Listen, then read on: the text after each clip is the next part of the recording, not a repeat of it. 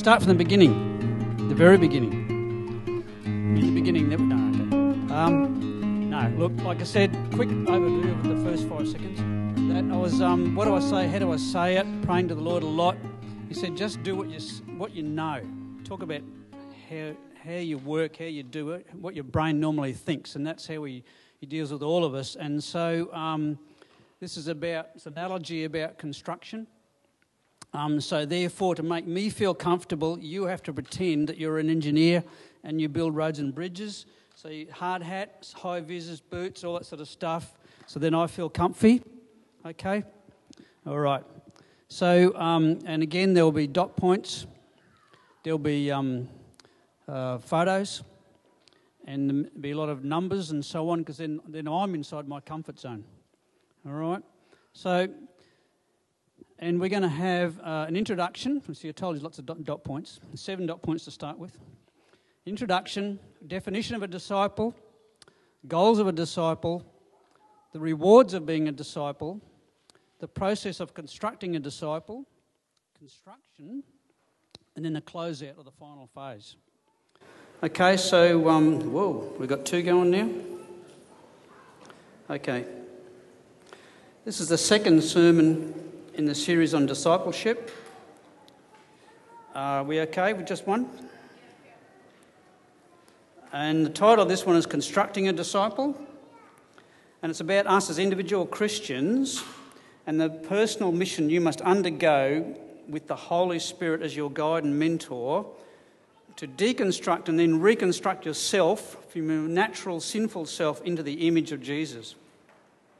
And if you like to use the word journey, it's about the personal journey each one of us must take from conversion into a fully functioning, developed disciple of Christ, fulfilling the role and mission is set out for each one of us. Okay, so recap from last week. We got definition of a disciple. So the dictionary definition is a learner, a follower or pupil of the doctrines of a teacher, leader, philosopher or school of thought. Okay. A disciple of Christ who is one who, we'll have Matthew 28:20 here. All the Bible readings are from the NIV in this particular message. Okay, this is obviously one verse out of the Great Commission. And teaching them to obey everything I have commanded you, and surely I am with you always to the very end of the age. So from that, a disciple is one who is taught, as in other words, be a learner, must be obedient, you follow, or as an adherent or a doer. Okay. So the goal of constructing a disciple, what's the end game? What is the goal? Let's look at some scriptures. Luke 6:40. The student is not above the teacher, but everyone who is fully trained will be like their teacher. So the goal is obviously to be like the teacher, be like Christ. Romans 8:29-30. For those God foreknew, he also predestined to be conformed to the image of his Son, so that he might be the firstborn among many brothers and sisters. And those he predestined, he also called. Those he called, he also justified. Those he justified, he also glorified. So the goal is, a disciple is to be conformed to the image of his Son, being obedient to him, to live as close as we can get to the example of Jesus. So if that's what we're aiming for, to be like Christ, the only perfect person to ever walk this earth, then we better get serious about it. So the rewards of being a disciple. We have promises of blessings and future rewards, but we have present blessings. Some example of our present blessings include peace, abiding love and joy. For peace, we'll have John 14:27. Peace I leave with you. My peace I give you. I do not give to you as the world gives. Do not let your hearts be troubled and do not be afraid. And abiding love, we'll have John 15:9-10. As the Father has loved me, so have I loved you. Now remain in my love. If you keep my commands, you will remain in my love, just as I have kept my Father's commands and remain in his love. And 1 John 4:18, there is no fear in love, but perfect love drives out fear, because fear has to do with punishment. The one who fears is not made perfect in love. And for joy, we have John 15:11. I have told you this so that my joy may be in you and that your joy may be complete.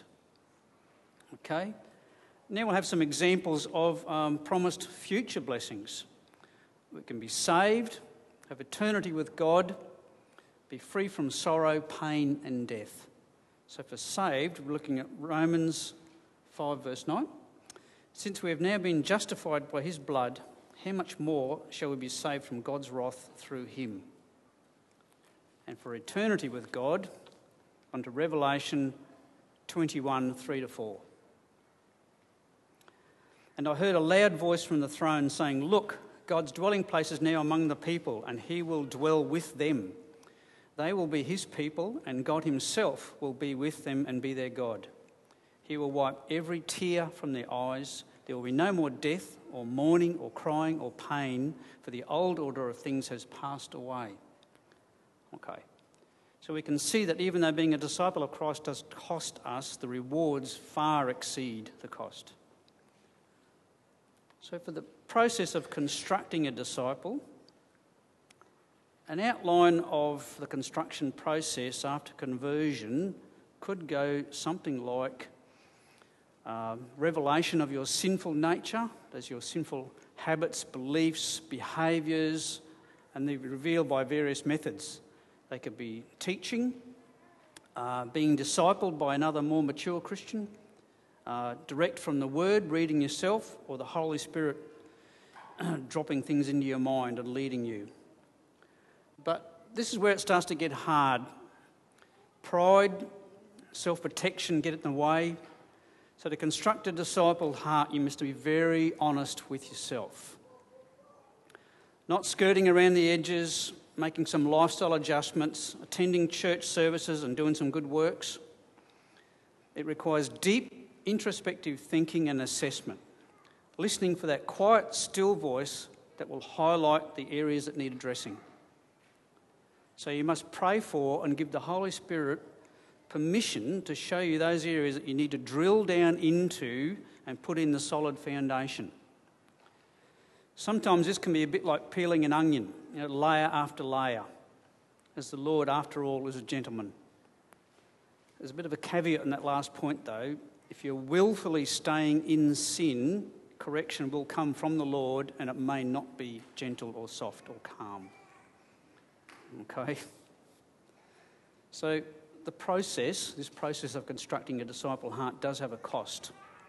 And if we look at Luke 14:28-29, this is an extract from the segment there, the cost of being a disciple.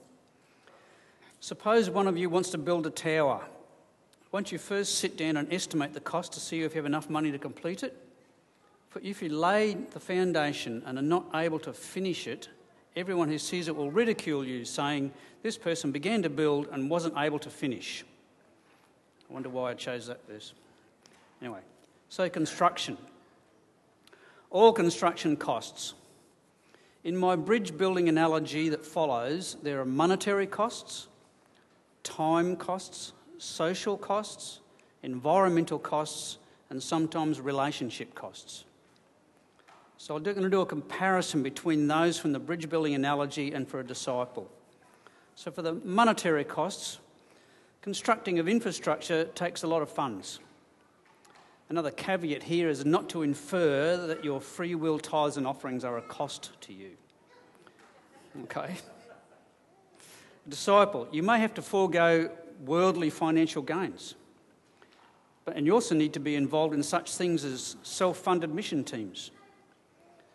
So for the bridge building social costs, in my analogy project, it was a new road through the bush over a creek, and the local residents had a loss of privacy and their bushland outlook. So as a disciple, you will suffer persecution of some form, and not being tucked away in your nice little haven. The environmental costs of bridge building, loss of habitat for the bush, for the critters that live there. There's a quarry and resource consumption to manufacture the construction materials. A disciple will have to move or create a discipleship environment. The bridge building has time costs, several thousand man-hours of work. Person hours. No, there was one woman that worked on it, it's person hours. There you go. She was a surveyor. There you go. A disciple will definitely have to spend time with the Lord in prayer and in Bible reading and attending meetings and so on. The bridge building has relationship costs. The very tight construction program and the financial pressures can result in strained relationships. The disciple will also have friends and family relationships that become strained as you change. So recognising and accepting that there is a cost to becoming a true disciple, you then need to move into it. Some example of common sinful behaviours where a disciple would need to embark on this process of constructing a disciple's heart are anger, fear, timidity, self-centeredness, pride. That's enough. I'm going to keep going, we're all getting sick.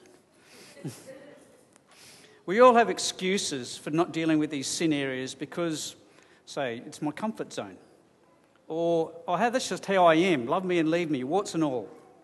Or, it's too hard to be introspective and I'm just too busy. Probably including being busy with a lot of worldly time wasters, carefully constructed to keep you mesmerised with really important things like our toys or our reality TV programs.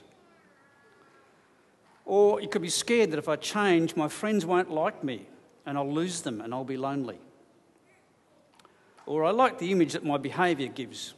For example, an angry, aggressive person. This can just a cover-up for insecurity, or maybe just a plain old selfish adult child who wants their way.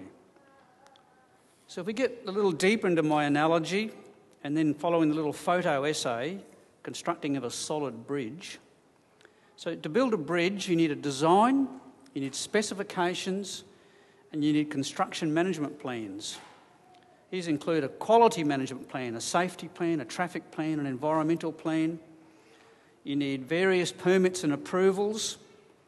You need a program with milestones and target dates. You need a skilled, experienced team and a lot of resources, plant and equipment. Okay? Plant means machinery. Big yellow stuff. All right? So I'm going to do another comparo here between all those points and what it means for a disciple. So to build a bridge, you need a design. A disciple, God has a design for you. It's your calling. You need to find what that is and move into it. That will be you. You need specifications. God's word is our specification. It's all written out for you. To build a bridge, you need a quality management plan. A disciple, this is the plan of how you're going to about the construction to ensure compliance with the specifications. In other words, compliance with the Word of God. Remember, if it's not up to spec, it will be rejected. You need a safety management plan. I'm saying that's his safety net over you, particularly when you are in obedience. To construct a bridge, you need a traffic management plan. A disciple will find people that will run interference for you, and also the opposite. People will interfere with your plan. You will need to recognise and see through the traffic or congestion of life to see what's really important. Okay? In the bridge, you need an environmental management plan. That's pretty easy in this example. Go read David's book about discipleship environment. Free plug. You owe me a coffee. Okay. Now, the bridge, you need permits and approvals. A disciple needs permission to proceed from the Lord for the next phase of work. Don't branch out into what you think is a nice idea or a good path. Follow his lead. Okay? You need a construction program. Disciple, you must be patient. He has a plan for you. Abide in it. Learn from it. Stick to the plan. If you delay or wander off the path, there will be consequences and penalties. You could miss amazing opportunities. Okay? The bridge, you need a skilled team. This again refers to the discipleship environment for a disciple. Get yourself in one of these and avail yourself of the teaching and mentoring. To build a bridge, you need resources and lots of it. For a disciple, if you're resting in him and being obedient, the right resources will be available at the right time. Okay? Now, don't think this construction game is easy, and it all goes smoothly. Mistakes are made, things go wrong. Work done incorrectly, that is not in accordance with the design and specifications, sometimes have to be rectified. And if you really mess it up, it's got to be demolished and rebuilt. So now we're going to move into my little photo essay. And for the people on the podcast, I'm going to have to explain, I suppose, quickly what each photo is. So we can have the first one, please. So here's the old rickety timber footbridge. This is exactly on the alignment where we built the real bridge. This is the old life. This represents the old life. Yes, you can get across the stream, but only if the weather is good. And you're very vulnerable to any attack. No security at all down here in the bush, and watch out for snakes. Now, when we turned up, there's about a 4-foot-long brown snake sunning itself on that little thing, so they're around. Next one, please. Clearing the ground. So there's a photo here of tree clearing, getting ready for the site. You need to get started. You need to clear the ground. The analogy is removing the things that prevent the construction. Okay? Next one, please. Placing the rock. There's more preparations being made. There are soft areas. So to be able to get the work to be done, we put some rock down. Give you a platform to work on to get into the deep drilling. Okay. The next one, please. Now here we have a piling rig.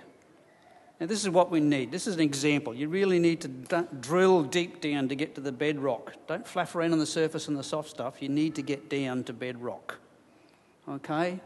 20 metres deep in this case. All right. Next photo, please. The reinforcing cage. You've got your piles drilled down to bedrock. You know it's solid. You've tested it. You know it's good. You've inspected it. Okay, so you insert your steel reinforcing cage down to the bedrock, which is the essential strengthening for our concrete foundations. The next one, please. But don't forget, there's some earth moving needing to be going on. You need to move the dirt out of the way continuously to keep good access to facilitate your construction. Don't let the worries in day-to-day life keep getting in the way. Clear it out. The next one, please. Okay, the piling's done, the piers are up. We get into some headstocks now. We can now build on our foundation piles that are drilled into the rock. We can get our beams across the top now. Okay, the next photo, please. So you can see them all there. The piers and the headstocks are up. We're placing our steel. There's a bunch of individual piles and piers. There's not much use sticking up out of the ground if you don't use them and join them together and make strong beams. Okay? Next photo. So here we are. Very exciting day of bridge building. There's a photo of girder number 1 arriving in the back of an extended trailer. So our beams and headstocks are all complete. They're cured up to strength, ready to be joined together with our girders, but still they're just bits of concrete sticking out of the ground. They don't do anything yet. Okay, so we get these girders and we place the girders on across our beams. Okay, this is not a haphazard approach to construction. Okay, this is the same as you need to do. It's a well-planned, intensive process requiring strength and precision. So here we are up close to beam number 1. See, it's tagged with whose property they are. Property of MBRC at the top there. A disciple will have their name written in the book of life. You're already tagged, okay? You're there. Okay, next photo. The girders are all being done. They're nearly all there. You're nearly getting there. Each girder is carefully inspected, measured and tested to make sure it meets specification so that it can take the loads that it needs to take in life. Okay, next photo please. Steeling the deck. We've got to tie it all together.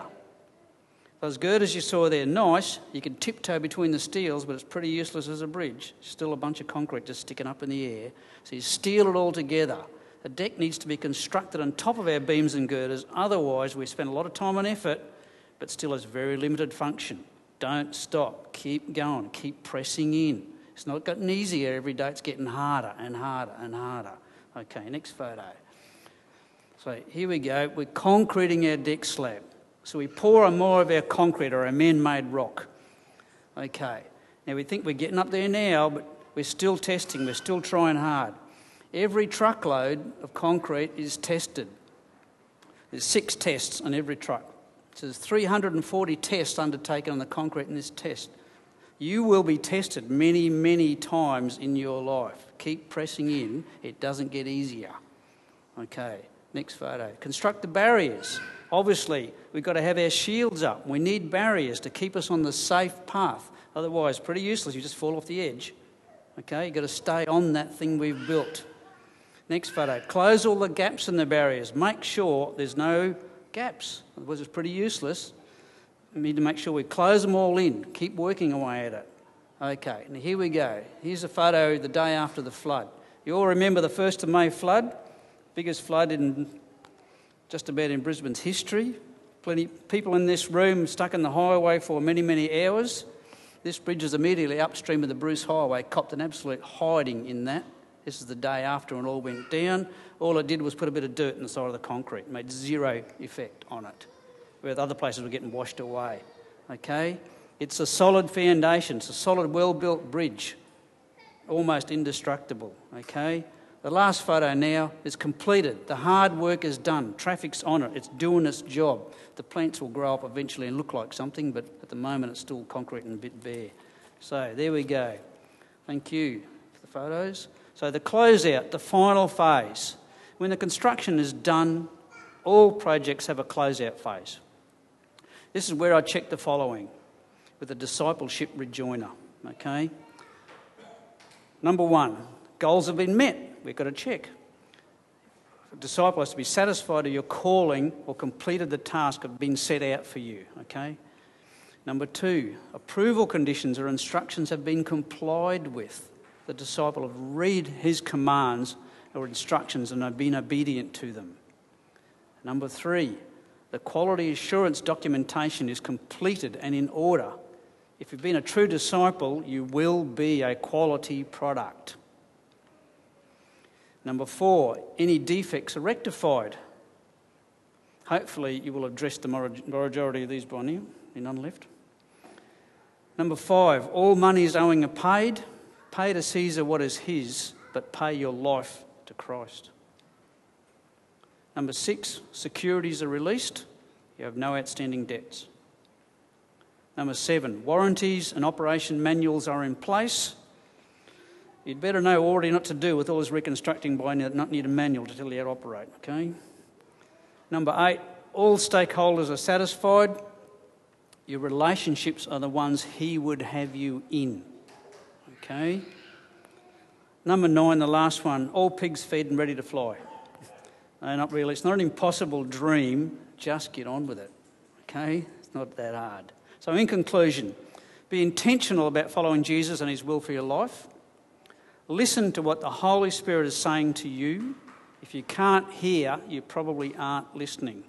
I suggest to improve your hearing, you need to turn off the noise inside your head or outside your head. Then you can hear. Be really honest with yourself. This does not mean condemnation, as that comes from the evil one. Okay? So get digging deep down. Get rid of the bad stuff and build on a solid foundation. Thank you.